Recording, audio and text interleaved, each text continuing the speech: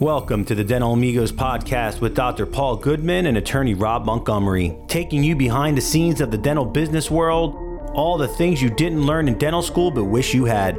Rob is not a dentist and Paul is not a lawyer, but since Rob is a lawyer, we need to tell you that this podcast is for informational purposes only and shouldn't be considered legal advice. Listening to this podcast does not and will not create an attorney-client relationship. As is always the case, you should formally consult with legal counsel before proceeding with any legal matter. Learn more about the Dental Amigos at www.thedentalamigos.com.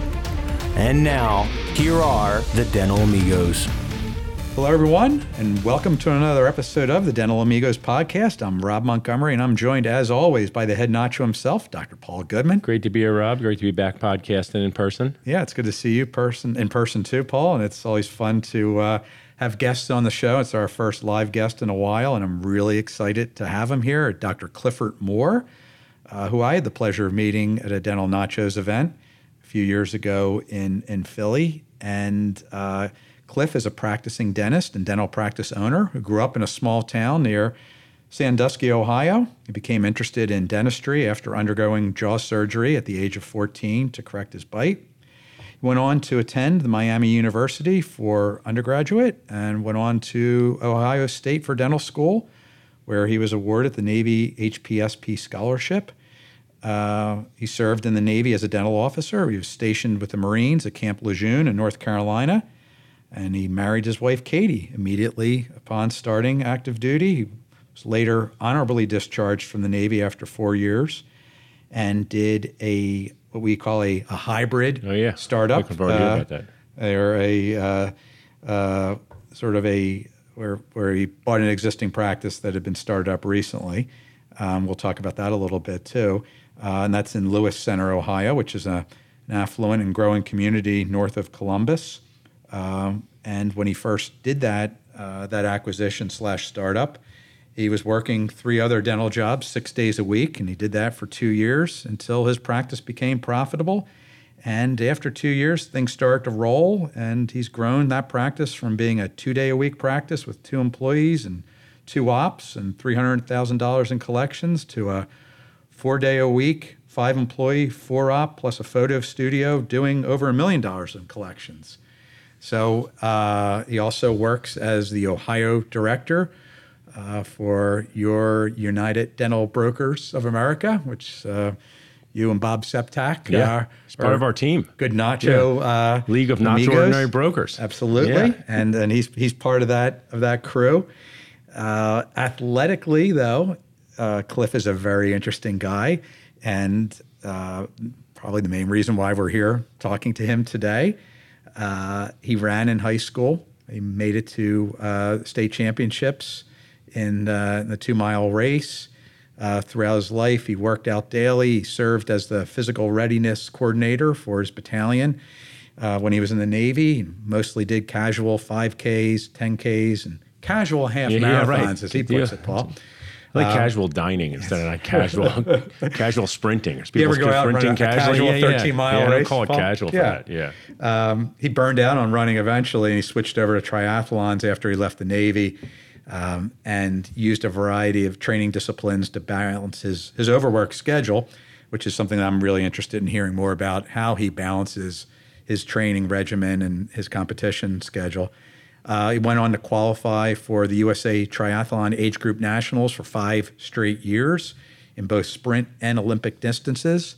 And then more recently, when pools shut down during COVID, I can appreciate that, he switched over to marathon and ultramarathon swimming, and he's done a handful of marathons. He's done 2 ultramarathons and a backyard ultra, which is sort of an interesting thing in the ultramarathon world, which Cliff will explain to our listeners.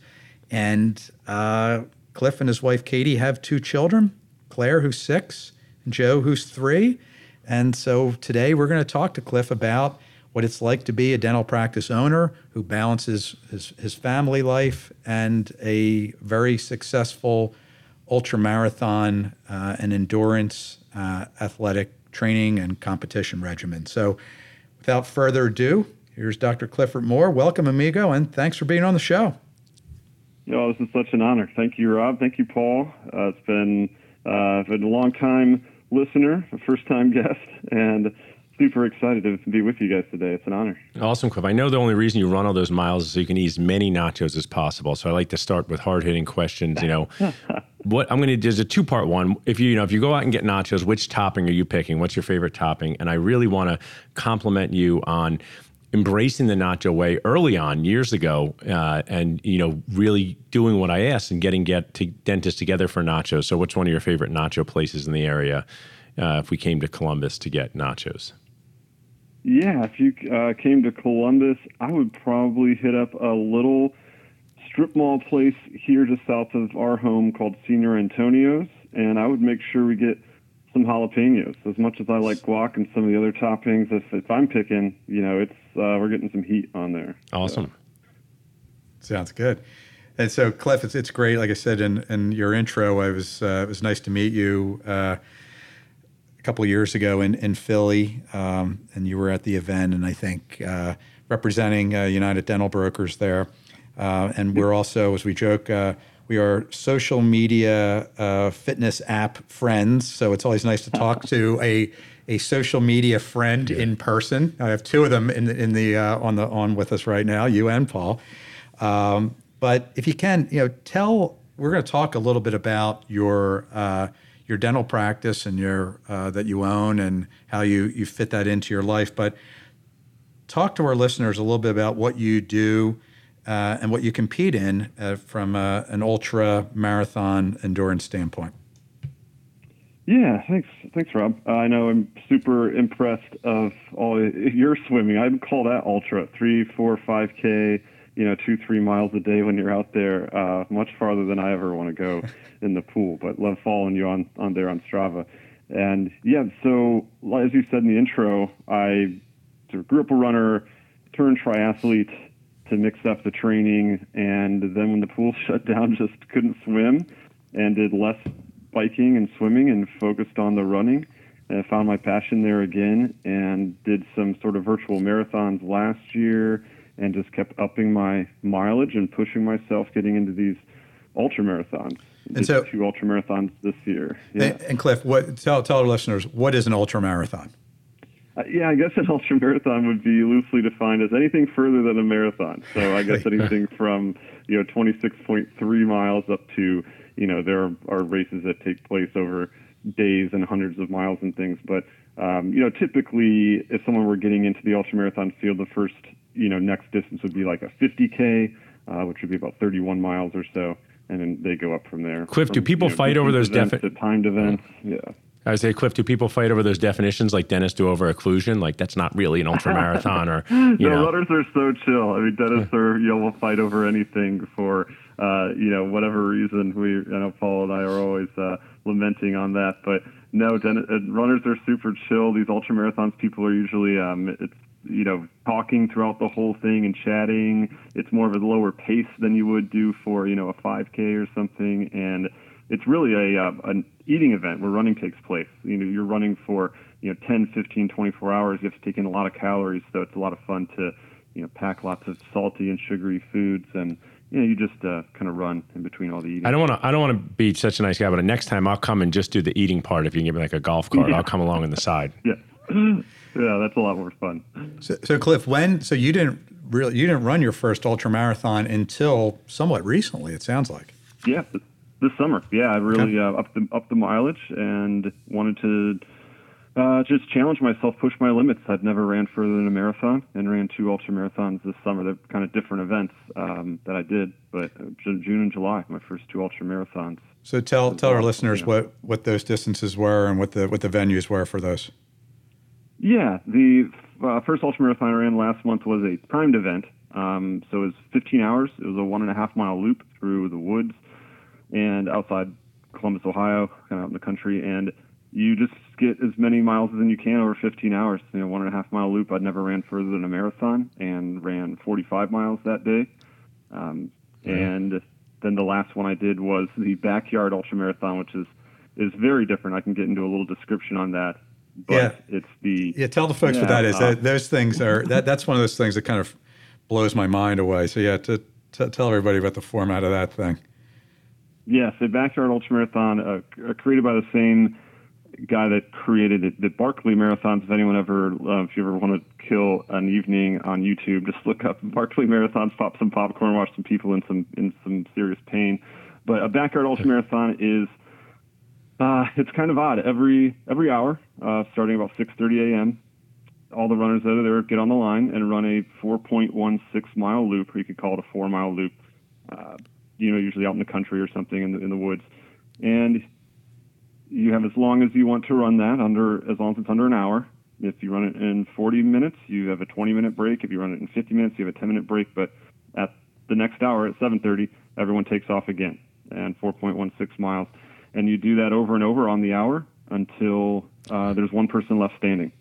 So you either quit or you don't make the hour cutoff back, or you don't make it to the start line in time, and until there's one person left. And these things typically go on for days. I ran 12 hours for mine, which is 50 miles, the farthest I've ever run, but I was about middle of the pack. There were people there. We started on Saturday morning, and it didn't end until early Monday morning for the winners. So the winner, I guess. What do people do during the night? There's no sleeping the entire time, Cliff? I guess if you could fit in a nap, if you finished in, maybe 40, 45 minutes and could fall asleep real quick, but I think generally people don't. Wow. It's not, your heart rate's up, you're coming down from, running 4 miles through the woods. It's probably not enough time to catch a nap. They're up for days. I mean, it's not my goal to do that or, win one of these events. It's more of a personal thing with ultramarathons. You're sort of competing against yourself. In this event, everyone gets a did not finish medal. Besides one person. Wow. One person wins. That sounds like dental school. That sounds like a dental school medal you give out. Yeah. Like only one person. The rest of you are your crown preps are terrible. Yeah. That's hilarious. That's somewhat of like the sense of humor of the creator of the race. As you said, the Barkley Marathons is just that's a nutty race. What is it, like Tennessee? I think, Cliff, is that where? Yeah. The Backyard Ultra World Championships are in Tennessee in October. Then the Barkley Marathons are in the spring, I believe, late winter, and that's like you could say it's like a five loop run, about 25 miles a loop. It's unmarked through just the wilderness of Tennessee, and there's only been 15 finishers all time in the Barkley Marathons.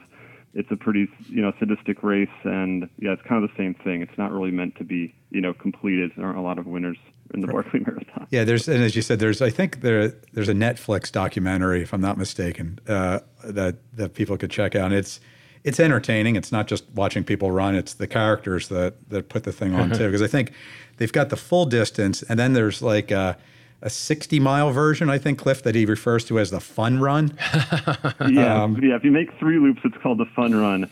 Only 15, 16 people in the 20+ years of this race have ever completed the 5 loops. So there's time cutoffs and weird things where if you're whatever number your bib number is the number you have to tear out of these storybooks he puts around the woods to prove that you've been to each checkpoint. I mean, it's not your typical race. I don't have any plans to do anything like that, but the Backyard Ultras, Laz Lake, the same guy who invented that. The same twisted soul, right? Yeah. That's funny. Yeah. Good stuff. So when you're doing this, Cliff, like, as you said, I mean, you can't run for 12 or 15 hours without eating a lot. I mean, you're burning, like, how many calories an hour are you burning? And then, like, what are you doing to eating to replace those burned calories?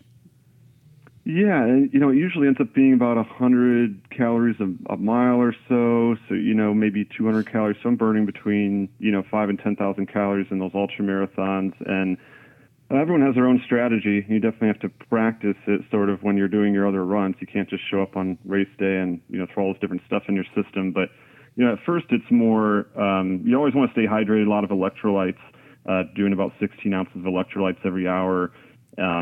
And plenty of fluids and all that, especially in the summer. And then at the beginning, I try to eat more kind of real foods, some stuff that has some sodium or some sugar in it. I like the peanut butter Uncrustables that my kids have introduced me to. Oh, nice. Those are great to start out with. Some foods like that, some salty things, chips and nuts and olives, pickles. just getting that sodium in your system, kind of whatever you're craving. As an ultra marathoner, usually they're craving something salty or something sugary, just depending on kind of what. I heard a story once that someone would do a New York marathon, because I was a server, Cliff, would do a New York marathon holding a tray the whole time with like a glass of champagne. You should do it holding a whole cheese board and meats, right? That's the thing, that should be the Cliff Moore signature. Yeah. Send them out with some nachos. Yeah. Plate of nachos. Nachos, you got olives, cheese. Yeah, right. That would be great. Let's the Philadelphia Marathon, Paul. Let's go. We'll, yeah, sure. Off the nacho plate back and forth. Actually, Sunday I'm running a half marathon, and I plan on carrying a flag the whole time and wearing a team red, white, and blue shirt for this local veteran charity I raise money for. So it's kind of a shorter distance for me, but like just go out and kind of have some fun and carry the flag the whole time. The new challenge for me. Not really going for speed on that one. A little upper body nacho plate next time. Little upper body workout with that too. Exactly. So you got into the ultra stuff somewhat recently, Cliff, but you had a background in triathlons. Tell folks about how you got into that and what some of your achievements were as a triathlete. Yeah, it was coming out of the Navy. I was getting paid to work out every day. Really, I ran the physical readiness program for our battalion. 300 plus sailors and Marines and officers, and came out of the Navy and started this practice and was working 6 days a week and kind of was burnt out on running. Didn't know I'm not going to beat my high school 5K time. I didn't really want to do marathons or anything. And found myself not working out like I wanted to, it's a big part of my life, and I was disappointed by that and wanted to throw in some variety, do a little running, but also challenge myself in swimming and biking, things I'd never really done before. And, work that around my, work-life schedule, which were, and family schedule, which we'll talk about, but started to get into triathlons, maybe swim twice a week, bike twice a week, run twice a week, really keeps the variety up, and started in the pool, the local, 20-meter, 25-yard, whatever, community pool, and just kind of hoping that the lifeguard doesn't jump in after me, because I'm just trying to, if anyone hasn't swam laps before, if they're not, Rob Montgomery going out there doing 2 or 3 miles a day, it's one thing to grow up and think, oh, I grew up swimming, I'll be fine. I swam in my cousin's pond, my aunt's pool, but then you get out there and try to do laps, and you make it maybe down and back, and you are just clinging to the side, out of breath. Right. Took all winter to get to the point where I could swim, half a mile, which is a sprint marathon or sprint triathlon distance for the swim. And just really stop you for a second. Seldom to swim, but the bummer about swimming, for anybody that is a swimmer or does this, like the more you swim, the more you have to swim for it to be a workout. Like back in those early days, Cliff, like you could probably swim for 15 minutes and that was all you needed to do. That was great. And the better shape you get in with swimming, it's this curse that you just have to do more and more to get anything out of it. It's a bad cycle. So I can totally appreciate that. Yeah, luckily I never got very fast at swimming, so it always feels like a good workout to me. The way my body's built, I'm sort of more of a runner or cyclist, but, challenged myself into that and got to the point where I was doing sprint and Olympic triathlons and qualified for USA Triathlon age group nationals 5 years in a row, and was fully last, spring doing the whole thing, so getting up to where I was doing 3 swims a week, 3 bikes a week, 3 runs a week. And then they shut the pools down and didn't have any sign of them opening anytime soon, and just started adding the miles in, doing these marathons and ultramarathons for the past year. Yeah, it's cool. It's interesting. So COVID, around the Philadelphia area, we were lucky that there are a lot of sort of neighborhood, local, we'll call like summer club pools that put in these aftermarket, real low budget heaters and heated the pools up to 80 some degrees. So like we were swimming outside here in February, and where we were literally shoveling snow on the deck to get in the pool, which was a blessing. I'm hoping it continues, after COVID, because it's a lot nicer to swim outside than it is to swim in an indoor pool. But it definitely mixed things up a lot for everybody at every level. I mean, you look and see, Katie Ledecky, great American Olympian, was working out in a Stanford alum's backyard pool where she lived at their house for several months and working out with some of her teammates at Stanford there. And they they were all just kind of sheltering in place there and training in somebody's backyard 25-yard pool. It's like Rocky IV brought to life. It really is. I mean, that's it. And it's so hard for, really big time world-class athletes to deal with this stuff. Like, you can't just say like, oh yeah, I've been out of the pool for 6 months. Like, that's just not a thing, And so it's cool that you were able to pivot, Cliff, when things kind of changed and the deck got shuffled and moved into the ultramarathon stuff. But so when you were doing the triathlons and training for those, that's during the time that you were a practice owner, right? Oh yeah. I mean, like you said, went from 6 days a week for the first year to really. I did that in the Navy as well. I moonlit out in town on evenings and weekends. So used to sort of putting in a lot of hours. You graduate from dental school, and everyone kind of thinks, okay, I've made it. It's gravy from here. But if you want to do well, it's a lot of hard work. At least at first, I put in my dues and got to a little more balance now. But was always fitting in that part of my life. It's a priority for me and my wife, and always wanted to put an emphasis on fitness. I'm a lot better husband, father, practice owner when I'm burning some calories. Yeah, I'm going to talk to you about that in a minute. But was there ever a time though, Cliff, when you felt like, geez, I'm working 6 days a week, 3 jobs, I've got this practice, I don't have time to work out?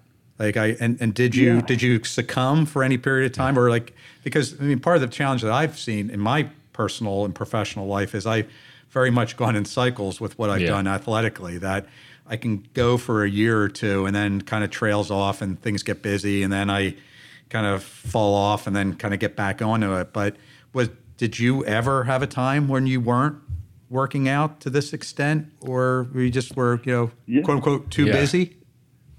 Yeah, I mean, that first 6 months out of the Navy where I went from getting paid to work out, time set aside in your Navy schedule, you had physical fitness tests twice a year. I was running the physical readiness program, really working out 6-7 days a week, to that 6 days a week practice ownership, young, daughter at home. I went, the first 6 months or so of practice ownership out of the Navy, big life transition, moving back to Ohio, all that, starting a business, working 3 jobs. But yeah, that first 6 months was not working out like I wanted to. I would get in some runs here and there, but there wasn't no specific goal or race in mind. It wasn't consistent. It wasn't a priority.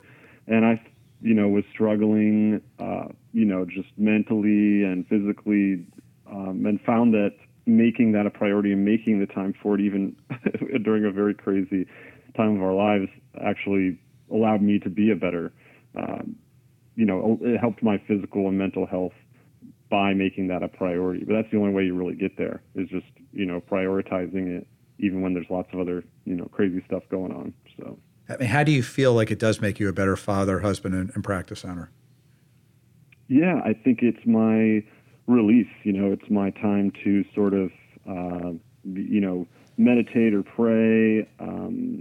It's my mental health like valve. I'd get some time to think about some things, think through some things, challenge myself. I've been doing it for so long, and it's been such a part of my life since I was in middle school, that it just doesn't, I don't feel balanced. I don't feel. And one of the things I can chime in with, Cliff, I think it's great, is Rob swims 3 miles a day. You run 100 miles. I think our listeners, a lot of times, I'll just use the word because I'm a listener, are super intimidated by this level of fitness accomplishments. But I will share that I've made being active a bigger part of my life when I wake up. And it's kind of like playing some golf, doing something. I think a lot of dental personalities, I'm sure attorney personalities too, and I've had this, are a very all or none, right? If you can't do anything, if you can't run 10 miles, I'm going to run no miles. And I've put a balance in that because I think that it just is, like you said, Cliff, it's this stress reduction thing in your day as a business owner, I think, that is just so important.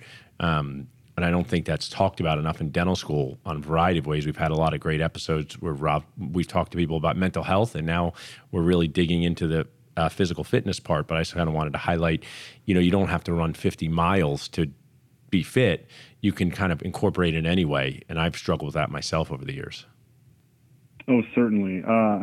That's the thing. I have patients all the time. These patients see on social media the stuff I'm doing, and they're, I should go out and do what you do. And, that's not it. Honestly, just walking the dog with some earbuds, putting in that Dental Amigos podcast, every morning, 30 minutes. I mean, I think the American Heart Association had a really important study over the last year, or it was a long-term study they released last year that said if you have elevated heart rate exercise, nothing specific, but for 2.5 hours a week, so maybe 30 minutes a day for 5 days a week, you reduce your risk of heart disease by 50%. So it's just a huge, I think anyone can fit that into their life if it's the right priority. And it has to be something you like a diet. If I'm going to go on a sardine diet, well, if you eat sardines, it's not going to work. But, if you find something you like to eat that's healthy, just eat more of it. If there's something that you do something you like to do, whether it can be lifting weights, walking, elliptical, swimming, running, or whatever, if you commit to it and make it part of your schedule and make it a priority in your, life and family, then anyone can improve their health here, but not everyone has to swim 3 miles or run 50 miles. Yeah, I mean, Rob's inspired me. I get up earlier. It's about simple strategy. I get up, get coffee, I walk and read a book. So you think, how do I walk and read a book? That's hard, because I walk and I listen to a podcast, and podcasts like reading books, and you're able to do two things for yourself at the same time. So hope for our listeners, I found that to just be something that's kept me sane during the pandemic. I was during the beginning of the time of the pandemic. Rob, I was forced to get out with Drew because she was under 2 and Daphne had Zoom school. Ran into her a few times on Spruce Street. Yeah. So I strapped on it was like a 20-pound weight vest. So that was good, right? So, but I think, get up, be active, listen to a podcast focused around your business, and you get in the right mind frame for the day. Well, I've talked about that with my the people, the attorneys and the staff in my office, that a lot of times you feel like you're too busy to work out. And I feel like when I'm really busy, I can't afford not to work out, because it just makes you so much more productive. You make better decisions. You're able to think more clearly. And that's when you absolutely have to do it, and when I'm super busy, and my wife knows, I'm like, I got to go swim. There is no time in the day for it, but there's got to be, because if there's not, then I'm not going to be able to accomplish what I need to do professionally. And so I think that's really the paradox, and that's why, a lot of people say, where do you find the time to do it, Cliff? And if you make it a priority, like you said, and you really you do it consistently, you can then appreciate what the difference is between the Cliff who's working out and the Cliff who's not working out. And, if you're a better father, a better husband, a better practice owner, you're a better person to be around, your stress level is lower, you're healthier, then, it's just part of your daily routine. You're eating, you're driving to work, you're doing your workout, you're practicing dentistry. It's not optional at a certain point. But Cliff, what is your kind of typical training regimen? What times, how many days, what are you kind of doing, and where do you fit that into your day? Yeah, it's not an answer most people want to hear, but it's just early. I get up at 5:30. I run from about 6 to 7:30, give or take. I take my daughter to school. That's kind of my cool down. I'm like sweating, so I'm gonna be sitting there anyways. Might as well. I do my cool down while I'm driving her to school and back. Drink the protein, recovery, whatever I need while I'm driving her to school and back. By the time I get back, I can get in the shower because I'm not sweating anymore. And then I'm in the office, by 8:15, 8:30, and seeing patients from 9 to 5. That's during the week. And then, on weekends, it's a much more balance with the family. It's that priority where usually one morning I'll get up early and still run, and my wife's kind of getting up with the kids. But another morning on the weekend, I'll let my wife sleep in, and I'm running, whenever she gets up, 9, 10 a.m., whatever, whenever she's up and down and ready for the day, then I take off. And when I get back, she does a couple hundred miles a month on the Peloton. So she fits that in, while I'm at the office and the kids are at school or down for a nap. But then on the weekend, when I get home from a long run or whatever, I'm coming the door and I'm cooling down and recovering, and she runs upstairs and gets on the bike, and it's just takes place of other things. There could be other things we're doing with our mornings on the weekends, but that's what our weekend mornings look like. So yeah, that's cool. And also tell our listeners too, so it's obviously there's the personal aspect to it, that it's helping you perform better, again, as a father, a husband, and a practice owner. But let's talk about and tell our folks how you sort of use, since they use, but how you I guess, use this as part of your networking in your community with other dentists? And, do your patients get involved in this? And to what extent is Dr. Cliff Moore, the Dr. Cliff Moore who has this kind of regimen? And how do you kind of use that and work that in your practice? Yeah, I share on social media the different things that I'm doing. Try to show other people. It's part of the reason I wanted to come on today, to show the dentists that it's possible if you make it a priority and fit it in your schedule. But share that on social media. But what I do with these ultramarathons, both the ultramarathons I did this summer, I did some fundraising with them. I dedicated $10 per mile to a local veteran charity and then I would put a link up on social media to, hey, if anyone else wants to contribute, so I did that for a local veteran charity for each of the ultramarathons I did this summer, and encourage others to, give if it's a cause that, that they're passionate about as well, and engage in our community, give back to veterans. That's, is a huge part of our practice, is just serving our community. That's our practice tagline. That's our mission. And that I can make these ultramarathons and this goofy stuff that I do part of our practice life and our community and my family. And we live right here. We live a mile from the practice, and we're just a big part of our community.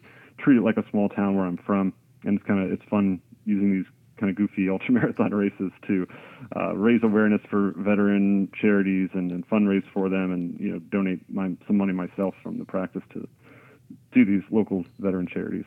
That's really cool. Yeah. And, we see, the people that are, working with specifically Ideal Practices, the startup practice consultants, they're very big on having that mission and that give back to the community and doing things that are really more organic, that doesn't have to be this like purposeful thing, like find something that's going to work and then do it.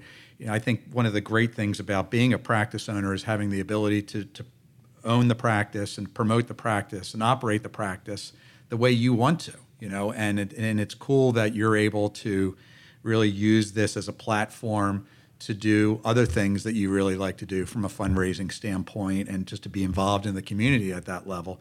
And really, it turns out, and it's not why you go in to do it, but it turns out to be a very successful formula from a marketing standpoint. Well, patients want to know you as real people. And, I grew up with a dad as a dentist, and this was a lot easier back in the olden days because there was no social media, so they would know you as a real person.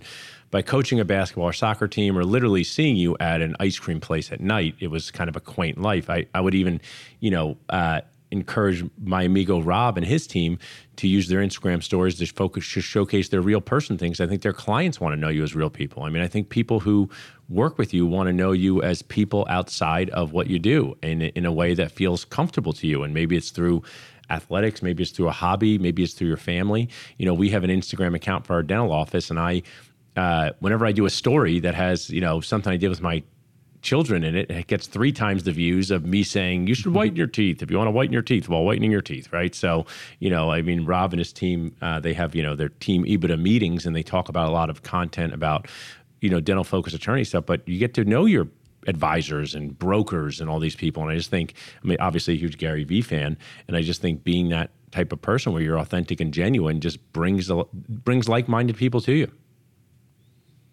Yeah, our practice being part of our community, all that really, I think, comes from the small town where I grew up. If you owned a dental practice there and you didn't sponsor the local Little League team, and you weren't out at the Friday night football game and, out there in the community and live nearby, people would think that was weird, So that's just how I operate, even though it's a much larger community here, almost 30 local schools with 22,000 students in the local school district. It's not a small area, but when you're out there and you're active, a lot of the people that live here are transplants and, from smaller areas, and appreciate that. And it does become a smaller community. And honestly, it's helped build our reputation over the years. It's a longer play than just pumping a ton of money into marketing, but it's the way I like it. I know other practice owners that don't want to live in their community, don't want to be seen at the grocery store, but I like that stuff, and it's just part of our practice identity. Yeah, I think so. We had Dr. Desiree Yazdan on our podcast. She's just, I think, just such an awesome role model for, and she does this in a very sophisticated but genuine way with her social media that, she basically is creating content for the types of patients she would like to see in her practice, right? And, not just from a clinical point, I talk about the core cliff of, mind, words, and hands, also as a person. And this, brings you many patients who are interested in what you do. It will bring you many clients that are interested in what you do, but you have to do it in a way that's authentic and also just sometimes is a little putting yourself out there in a comfortable way, right, Rob? I mean, people say to me, I don't want to post on Dental Nachos everything about my life. I'm like, well, nobody wants to hear everything about your life. But if you bought a practice recently and you're you're struggling balancing all the bookkeeping, you know what? That's very authentic. And if you share that story, the Nacho community will come to your rescue and say, hey, you could use this or do this, or I use QuickBooks. And I just think we need to do more of that as a society, but especially our dental universe. Well, I think, and then authentic works too. Right. When, it sounds like something like your parents said when you were little, like be yourself, right? Right, Well, yes. if you be yourself and you can do something that, be yourself and promote and something that you like to do, whether it's, fitness, it's running or cycling, or you like riding horses, right, or cooking, or whatever it is that is your passion. People see that, and that's that's the difference between, what I would consider like passionate marketing versus, sort of like check the box marketing. Yeah. People say like, well, what should my Instagram account look right, like? Well, ideally it should look like Desiree Yazdan's, right? But you can't just hire somebody to do that. It's also a 1% better thing. I'll just tell a funny story that hopefully will add some value. So I have a Nacho team members, and part of their thing is to add content to our community in a way that feels comfortable for them. But some people are super comfortable. Some people are not comfortable. They don't have to share anything privately. But, what's your favorite TV show? But one of our team members who's great, and Ariel, she asked recently, I'm going to Napa. Does anyone have any wineries I should visit? And 300 people started commenting from, that's my dream, this is this. And it was just such a great moment in the social media world where everybody of all ages and stages could come together. And, even people who don't comment much, or even people who sometimes don't get to me, they were saying, you should go see the Silver Oak Winery, or I want to do that, or who you're going to be with. And it just showed you how the true power of social media, social connections can just make people feel awesome. Yeah, for and, sure. Paul and I have talked a lot about what I do, and I'll challenge the dentists out here, and I do this a lot on Dental Nachos, to network with their local dentists. I know Paul loves when I do right, this. I love it. It's really easy. Every 3 or 4 months, I pick a local restaurant or brewery somewhere that I like. I pick an evening that works for me in my schedule. I don't usually work on Friday, see patients on Friday, so I'll pick a Thursday evening, and I do a cheap Vistaprint invite to maybe the local closest 15 or 20 dentists to me, specialists, general dentists, whatever. Send out an invite a few weeks ahead of time. Say, hey, meet me here for just a casual get-together. We don't bring stone casts or, right, to bring cases there. It's not a study club. And just network with my local dentists. And, Paul and I have talked a lot about how I do this and encourage other dentists to do this. And it's been a huge personal and business, boon to my practice. I should call it the I woke up on Monday morning and forgot that implant wrench, get together or something. Right. That's literally what's been the impact, Cliff? I mean, I encourage you to be a kind annoyer like me. So I know you had to draw some of these dentists in who I'm going to guess were skeptical of the entire thing, right? Oh, yeah. So, but now that they're going, what's been some of, you don't have to mention them by name, but what's been some of the impact on them as professionals, as people, by going out and seeing people face to face, not on Facebook, and really talking to them as fellow dentists and humans? Yeah, I think I can see sort of just the relief when these other solo practice owners, there's a stretch here of less than 10 miles along this Highway 23 here that my practice is next to, where there are, over 10 dentists now in this small stretch, and most of them are solo practitioners or have maybe one associate, and most of them are general dentists. And I see the sort of the relief on their face when they show up, and we're just either not talking clinical, or we're maybe complaining about the practice, right, or just talking about our family. I mean, that's usually what goes on with these things. And just being genuine and connecting, and you kind of see when they leave, they're like, oh, there's, these other signs that I see, these other dentists near me are, friendly, and other people are going through what I'm going through, or they just like the same beer I like or whatever. We don't even have to talk about practices and stuff, but we don't talk a lot of business there. It's just a connection, and it probably not a direct, spreadsheet ROI on it or anything, but I, have, hey, we ran out of this temp material. We thought we had another one. I've got a case coming this afternoon. Can I run a mile down the street and grab this from your office? Yeah, sure. I can text the other dentist. I don't have to call their office. Like, who is this guy? Cliff, do you actually run that mile to the other office? I'm curious. Yeah. Sorry? Do you actually run that mile to the other office? Paul and I are wondering. I'm gonna guess. But Cliff, what you're sharing here, and I know we're going to talk about Brooks, but it's just, I just want to take a moment and compliment you, but also just encourage other people to do it. What you do is easy. What you do is not expensive. It's just consistent, like putting in your workout program. And what you're doing is you're changing lives in a totally poignant way. You may be saving lives, because dentists often feel, that's my whole point of Dental Nachos, but I wanted it to be what you're doing, to feel less alone, to feel like you're not in a cave, to feel like, I say, having a dental practice, this resonates with the two of us, Rob, a decade ago, is like having a 3-year-old child that never grows up for the rest of your life. And there's amazing things about having a 3-year-old child, and you get a lot of compliments, and it also can drive you crazy. And your business, and probably Rob, is basically that 3-year-old child operation, where it's sometimes doing great, sometimes not. You go, oh, my child's eating dirt too. It's not very smart, right? And you just can, you can just you can just feel that energy of people who are like, oh, you're like me. How I feel is okay. Yeah. And one of the things I'll share is there's a double-edged sword to social media, because sometimes people only show their best stuff, which can create a feeling inside of people in their real dental offices that, oh man, these people never have any issues or never have any challenges. I'm like, well, someone just quit my office before they showed up. True story. That's a true story, by the way. We hired someone, they quit before they showed up. So, I think people will be like, this happens to Dr. Nacho too, right? So really just hopefully people listening do that. Yeah. Vistaprint, go to a nacho place, invite your community to see what happens.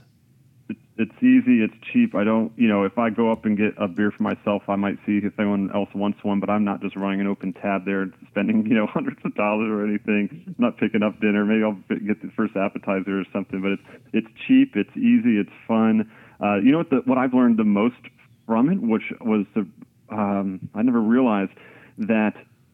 Now I'll send this to maybe the local 15, 20 dentists, okay? And maybe 6 will show up. But who does show up are the practices that I never get patients from. You have that previous dentist, line on your dental intake form, and the patients, the dentists who don't show up, who I think they think I'm trying to trick them or something like that. They have this fixed mindset.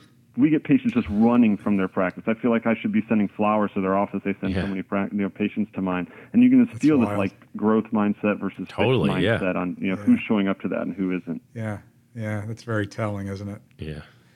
Hey, so I'd like to shift gears for a little bit here towards the end, Cliff, and just talk a little bit about what your experience was in doing what we refer to as a quasi or hybrid startup, acquiring a practice that was recently started up, and what some of the challenges were that you faced doing that.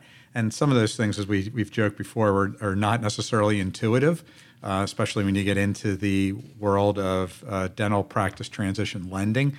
So if you can, just go through a little bit about what that process was like and what you did and how you managed it. Yeah, thanks, Rob. I think this process I went through actually got me interested in, joining Paul and Bob's team with UDBA. But I was coming back from the Navy, flying back during my last, year of the Navy, and researching, interviewing for associate jobs. Always knew I wanted to be a practice owner, but wasn't sure that would happen. Flying back from North Carolina and to Ohio is a difficult thing to try to purchase a practice doing that. But a friend of mine told me about this practice. He said, hey, I'm looking for a practice, but this is going to be too much work for me. I don't want to put in all the elbow grease. A good friend of mine. And he said, you should check it out. It sounds like something you might want to do. And I went and looked, and it was, a newly started practice that the owner had to sell for different Cliff, I could reasons. just jump in for a second, because I think I'm so pleased that you're on our broker team. You've been great. And one of the things, I didn't have a relationship with a Rob Montgomery in 2011. So I was sold practice by our second practice by a dual rep broker. I overpaid by at least $30,000. I was like, later I was like, we should have better information on this, right? But as you tell the story, I'm, a JBN guy, just be nice, which is not yell at people on the Nacho group, but I'm also a just be real type person. What was this existing owner? How did they drop their nachos to be in this predicament? I think our listeners would like to know. Like, you go in and you say, okay, you want to sell this practice because you're in a predicament. How did that owner get himself into that predicament? Yeah, I mean, he described it to me as, he didn't want to be a practice owner. He had gotten into this, but, had started this practice and realized that he wanted to, be more of an associate. I think personally, I'd learned some things later. He was going through some personal things at the same time. So I think he was really, stressed, and it takes a lot of work for this startup. I think there's a lot of misinformation out there about startups and what it involves and what it takes personally and financially and some of the sacrifices. And I think he's, far from the only, owner that's been in that predicament. And he didn't really have it, listed as, I got to sell this no matter what, but wanted to find the right person, the right time, through the right channels. And, luckily it worked out for myself and my family. But, what Rob was referring to, on the lending side, which is counterintuitive, he wasn't able, even after this practice had been existing for a year or two, wasn't even able to sell me the practice for what he was lent for. They were going to lend him, X amount of money. They lent him X amount of money, these banks, a couple years before to start it. But then I came in and they wouldn't, even though he had some patients there, not a lot, but 2 days a week on a light schedule, they wouldn't even lend me near what he had been lent to start up. So it's very counterintuitive and doesn't make a lot of sense. Why does that happen, All the Rob? big banks gave me a big red X. Yeah, I had to end up going to a community bank and bring a board member in and have them tour the place and show them my, kind of business plan and stuff. The opportunity in the area, very difficult to finance that practice. Yeah, not the conventional route at all. And it's challenging enough to get a dental practice loan from a local bank, especially under those circumstances. I think it happens, Paul, because dental practice lending is it's a subspecialty of most banks. And the reason why they have their own little sub network within the bigger bank is because the underwriting is different with these deals. So most commercial loans, banks want to know, well, just like if you're borrowing money to buy a house, you want to borrow $1 million, give me $1 million of collateral and I'll happily lend you $1 million. With dental practices, when you buy a dental practice, the hard assets, the actual physical assets that are the collateral, might be worth a tenth of the loan. But dental practice loans generally don't default. Dentists have among, if not the lowest default rate in the economy with leases and loans. So banks are comfortable doing it based on cash flow, what your expected profit is going to be and how much money you're going to bring in the door. So they get over the fact that they are not collateralized with hard assets by the more rosier picture with the cash flow. So we end up in this world where we kind of have to play by their rules because we're lucky enough that as lawyers and brokers and dentists that are looking to acquire and sell practices, the fact that they're willing to put money into this allows there to be a liquid market to transition practices. But because of that, we have to play by their rules, like I said. So generally, my experience has been with most dental practice lenders there are different programs. You're either the startup program where we will lend you roughly, $550,000 to buy equipment, build out the leased space that you have. You took a shell space, you converted it to a dental practice. You put all the plumbing and the electric, you built the ops and all that stuff, and you went out and you bought equipment. You can get $550,000 or more from most of those startup dental-focused lenders. Now that we have DJ James, I think we should have a new segment called Rob's Red Flags, and we should have somebody like, this is Rob's Red Flag. So James, if you can get some cool DJ voice. But what I'll share, and Cliff's now a broker, and I think he sees this, and just to add value to our listeners, if a traditional dental bank is unwilling to lend you on a dental practice, would it be fair to say that that is a red flag? You got to either turn to yellow and then green somehow. Not necessarily. Gotcha. Because sometimes, if you're looking at what would be a more conventional acquisition, if you say, well, this practice has been around for 30 years, the seller wants $800,000 and my bank will only lend me $500,000. Yes, there's probably a problem there. But here, the situation that Cliff dealt with was this sort of weird thing that, is this a startup, which goes into that startup underwriting box in the bank, or is it an acquisition So it's loan? at least a yellow flag. It's something in the middle of uniqueness for, because Cliff said he had to go to a community bank, which is unusual. Well, it's not going to raise a flag. It's going to make it challenging to get financing. Right. That's because the banks are looking at, for a startup, this is the startup program. And if you're not a startup, then we're going to look at you from an acquisition program standpoint. And the acquisition program standpoint, I'm guessing, Cliff, was show us what the revenue of this practice is, and we'll lend you up to whatever, 85 or 90% of that. Well, after the startup went for a year or two, maybe the revenue was $300,000 or $400,000, and the Less than the original loan. Right. And so now they're no longer looking at this from a loan standpoint as a startup. They're looking at as an acquisition, the same way they would underwrite an acquisition. How did you get the community guy to do it, Cliff? You offered to train him for triathlons or something? How did you get the community bank to say yes? That's a good question. On the side. Yeah, that's not easy. Really, my accountant who, was advising on whether this was, made sense financially, and then the bank itself, both basically said, look, plan on not paying yourself for 2 years. Can you fund your personal family's finances through? Could you say that again for our listeners? Associate position. Because I think that's so important. So they said plan on not doing what, Cliff, for 2 years? Yeah, paying myself. And how did your family survive through that time? Thin. And me working, and my wife has stayed home with our daughter since day one, which is a lifestyle choice and a sacrifice. But she was able to even do that through this by me working there 2 days a week, another associate job 2 days a week, and another associate job. So, I mean, you used your skill set as a dentist to get another job to fund your dream of this one. So that's reasonable. But just as you see, as you and I do brokering, and Rob does this every day, all day, managing the expectations of our dental colleagues sometimes on what it means to go from an associate to a startup practice or an acquisition, they often are unaware of sometimes these things. So I appreciate you sharing that. Yeah, it's not something you really dream of when you come out of dental school, really putting those dues in and grinding out. But, if you do that for a while, it's not forever. And that allowed us to keep money in the practice and keep it towards the bills and build it, and gradually start paying ourselves a partial check. And 2 years in, right about our 2-year anniversary, I stopped working any other jobs and just worked there. Awesome. And it's, flourished and done well for our family. But it was, a sacrifice and a huge risk. But that was something that luckily, a good accountant and the bank both said, you have to sort of prove that you can pay your bills every month through other resources besides this one for, a kind of undetermined amount of time. And that's not something I think most dentists have as an expectation coming into a challenging acquisition.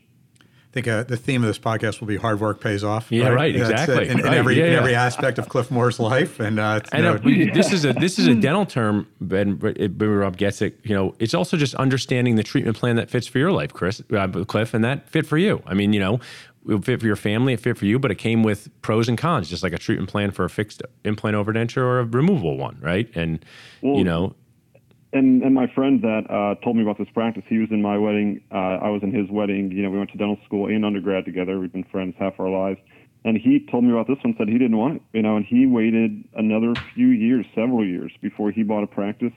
And it's what he wanted. It was a sweet. And he bought a practice. Is he doing terrible, Cliff, and upset every day, or did he also find a practice that fit for him?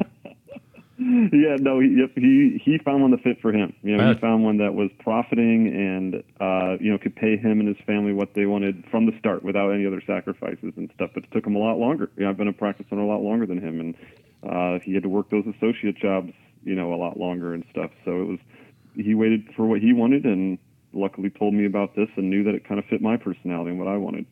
I like that. So I like Rob's. It's the theme: the right acquisition at the right time for the right person. And those 3 R's aren't going to be the same for everybody. Absolutely not. And I think a lot of people, and we being in the transition space, the three of us, I think we really have an appreciation for that. That a lot of people don't realize that. They just think like, I'm going to buy the practice that has the highest grossing practice I could find that's available on the market, or the highest EBITDA. And I think that's a trap in a lot of ways that, any kind of professional is very prone to falling into. I mean, we're dealing with dentists who are absolute high achievers, right? Right. You excelled in high school to get into a good college, Yeah. which then allowed you to get good grades in a good college, to get into a dental school, to a professional school. And then, you did well in dentistry, came out and you got a good job. And now you're looking to buy the best practice. It's very easy to kind of just go along with that sort of keep checking the box of, I'm going to do what's deemed to be the best by my peers, not necessarily what's best for me as an individual. And the people that usually make decisions based on that generally aren't happy with their lives. Yeah, I mean, it's so key. Cliff works with us as brokers. You're an attorney, but if you're a police officer, you're going to see a lot of stuff that goes all wrong in Philadelphia. If you're a physical therapist, you're going to see a lot of people who have injuries. If you're a dental focused attorney, you're going to see contracts that were signed that were a problem, and learn from these people. We have a course called the $1 Million Practice That Made No Profit, which I think is one of my best titles because people go, I want to watch that one. And it's Bob Septak breaking down how someone came to him with $1 million practice that essentially had zero value. And he wasn't a terrible dentist and he didn't have no idea what he was doing, but he was just mismanaging his $1 million practice in such a poignantly sad way that, people should hear those stories so you learn from them. Yeah, that's good. Is that available on the Nacho? Yeah, it's on Nacho Flix. Yeah, we'll give you a free code. Yeah, it's pretty good. It's like a soap opera. It's Bob's great because the accountants, they just are into numbers and they just show you this is like exactly when you go for an in-body scan. This is what you weigh. This is your body mass. I mean, you can cry about it after you get on the scale, but you're still going to be this number. And I'll get that out to you. I'll give it to you for the show notes, Rob. And that's what we when we are counseling people that are in the early stages of looking at acquisitions, the first conversation with me and my clients is always, who is your CPA? Right. And you have to work with them to do a projected cash flow of what this deal looks like, whether it's a buy-in or an acquisition post-closing, because otherwise you are choosing what's behind door number 2. Right, yes. And, that is, you can be surprised. It might turn out okay, may not. You may got the luxury car, or you may get a gift certificate to Denny's, and so if you leave yourself to chance with that, but it's counterintuitive. And I think a lot of times when I see posts on social media and people say it's a 5-op practice grossing $1.2 million, this is what they're asking. Is this a good deal? Like, who knows? Right. Yeah. Like, people chirp in like, yes, this is good. This is that. I'm like, you don't know. You have no idea, I think what you said, Cliff, which was so good, and I just want to bring back, was you talked, Rob, you were talking so much about your ultra marathons in the back. Everyone's getting excited. You run 4 miles, do this. But you said something that I think if we go back and listen to it was you have to really practice your nutrition. You can't just show up on race day with a bunch of power bars and things like that. And that's the money part of a practice. It's not the exciting part, but that's the accounting part that lets the other fun stuff happen. Mark Costa's been on the podcast, Cash Flow is the oxygen of your practice. And I just think I hope to inspire audiences. I know I've made errors in my own practice. Of course, you want to do implants and market and do all this fun stuff. But if you don't match it up with the cash flow, like you guys have both said, you just can have a big breakdown, like I'm sure you can with nutrition on these race days. Oh, yeah. Yeah, that's cool. There's always something goes wrong in an ultramarathon. It's just when and what. There's no easy way to run 40, 50, 100 miles or something. It's just you have to kind of be a problem solver and know that something's going to go wrong at some point with, your electrolytes or your GI or some type of, foot or leg pain or, something, weather, and you just have to, kind of be prepared and practice so that when that does come up, you can manage around it, or your day's over. Yeah, it's an awesome skill set to have. And I think it's probably a good place for us to wrap it up here. And Cliff, it's been awesome having you on the show. If people want to get in touch with you and learn more about what you do or learn more about what you do with United Dental Brokers, how can they do that? Yeah, I love networking with other dentists. We have a lot of young dentists or dental students that are pre-dental students that come in and shadow at my practice. I have people reach out from all around the country that are asking about practice acquisition transitions in Ohio or associate positions. I love just reaching out and networking, but they could reach me at email Cliff, CLIFF at udba.biz, B-I-Z, Cliff at udba.biz, or Instagram at LC_dentist, or on Strava, Clifford Moore. I'm on there somewhere, the guy that's doing all the running. So look Rob and I up on Strava or something. I'll interact on there too. But don't be scared when you see what Cliff is doing on a regular basis. I'm going to warn you. Yeah. got my running this morning, and just playing it all out with the kids and everything, prioritizing and scheduling, and couldn't do any of this without Katie, my wife. I got to give her the shout out. She gives me sort of the permission to do all this crazy stuff. And, you do this ultra marathon, it pretty much wrecks the whole weekend. You got to get the in-laws to watch the kids so you can get up at 4 a.m. and drive an hour away. And who knows how long this race is going to take. You could be out there for a day or two. So she's just has always given me the permission to push myself and do this crazy stuff. And I love her for it. That's awesome, Cliff. And then you said you have a race coming up that you're going to be raising money for a veterans charity. If you can, we'll put it up on the show notes too, but is there a way that people can contribute to that? Yeah, just Team RWB Columbus. It's a veteran charity that raises money. It connects veterans through their community through like physical activities. If you've ever been to a 5K or a race and seen the guys running around, holding a flag or wearing a lot of, patriotic stuff, it's the Team RWB group. I'm going to carry a flag at the half marathon in Dublin, Ohio on Sunday, wearing some Team RWB gear. I did that David Goggins challenge earlier this year, and we raised $8,000 for Team RWB back in February, March. And, the Sunday's more just an awareness. We don't have a specific fundraising link or anything, but Team RWB Columbus does great things for local veterans, and just one of the charities that I'm involved with, but that's the one that we'll be representing on Sunday. That's awesome. Great. Well, good luck this weekend, and I have a lot of respect for what you do, and it's a very interesting story, and I think it's really inspirational for us and for our listeners. And so thank you, Cliff, and keep up the good work. Awesome, Cliff. Thank you, Rob. Thank you, Paul. I had a great time. Cliff was awesome, as suspected, right? A real outline for how, fitness and being purposeful, like you like to say, leads to success. Yeah, and, I think it's important for everybody to realize, and Cliff said this, you have to make time for it, but it doesn't have to be an ultra marathon. Right. It can be just going for, a short run, short jog, a bike ride, a swim, go to the gym, whatever it takes to get it done.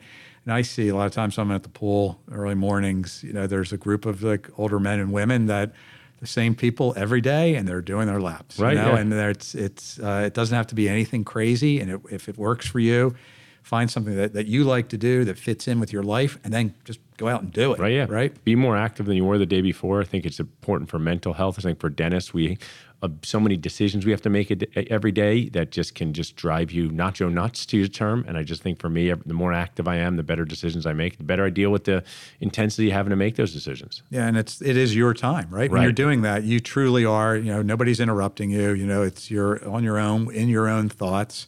And for me, that's a lot of times my best ideas come during those times, right? Yeah. I will run home and jot some things down. And I think the other thing too that, and I think it's even more prevalent when you go to the degree that Cliff goes with his training. But, as he said, in an ultra marathon, something's going to go wrong. Right. And that's absolutely the case. I mean, that's the nature of the beast with that. I mean, the people that do that stuff, sometimes they're losing their vision partially, they're hallucinating, like they go into that embracing waiting for that bad time. And, they refer to as, embracing the suck, right? Like that's when and then they tackle it. And the challenge is, hey, I'm going to go out, and when that comes down on me, I'm going to deal with it and I'm going to beat it. And I think, having that gear for anybody, anything you do in life, especially as a business owner, helps you to grind it out. And, when Cliff was going through those first 2 years of what he described very casually of, taking that practice that was a startup, sort of, and then he acquired it. He's working 3 jobs. He's running his practice.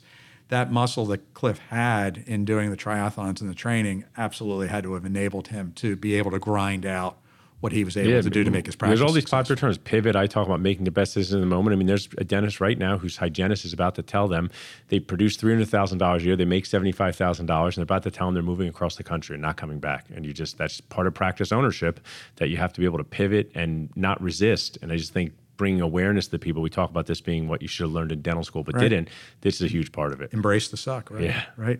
But so we'll have all this stuff up. We have talked about a bunch of different things. We'll get them all on the show notes. So if people are listening want to refer to the $1 Million Practice, we'll put a link up to the Barclays Marathon. I might watch that. Maybe I'll watch that with some nachos this weekend. It's very entertaining. Yeah. It's very entertaining. And it's the people that do it have a very twisted sense of humor.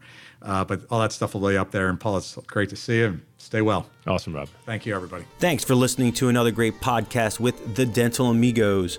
And don't forget to tune in next time to have the dental business demystified. If you're looking for more information about today's podcast, you can find it on thedentalamigos.com. If you're looking for Paul, you can find Paul at drpaulgoodman.com. And if you're looking for Rob, you can find him at yourdentallawyer.com. This podcast has been sponsored by Orange Line Media Group, helping dentists and other professionals create content people love. Find out how we can help you take your business to the next level at www.orangelinemg.com. Till next time.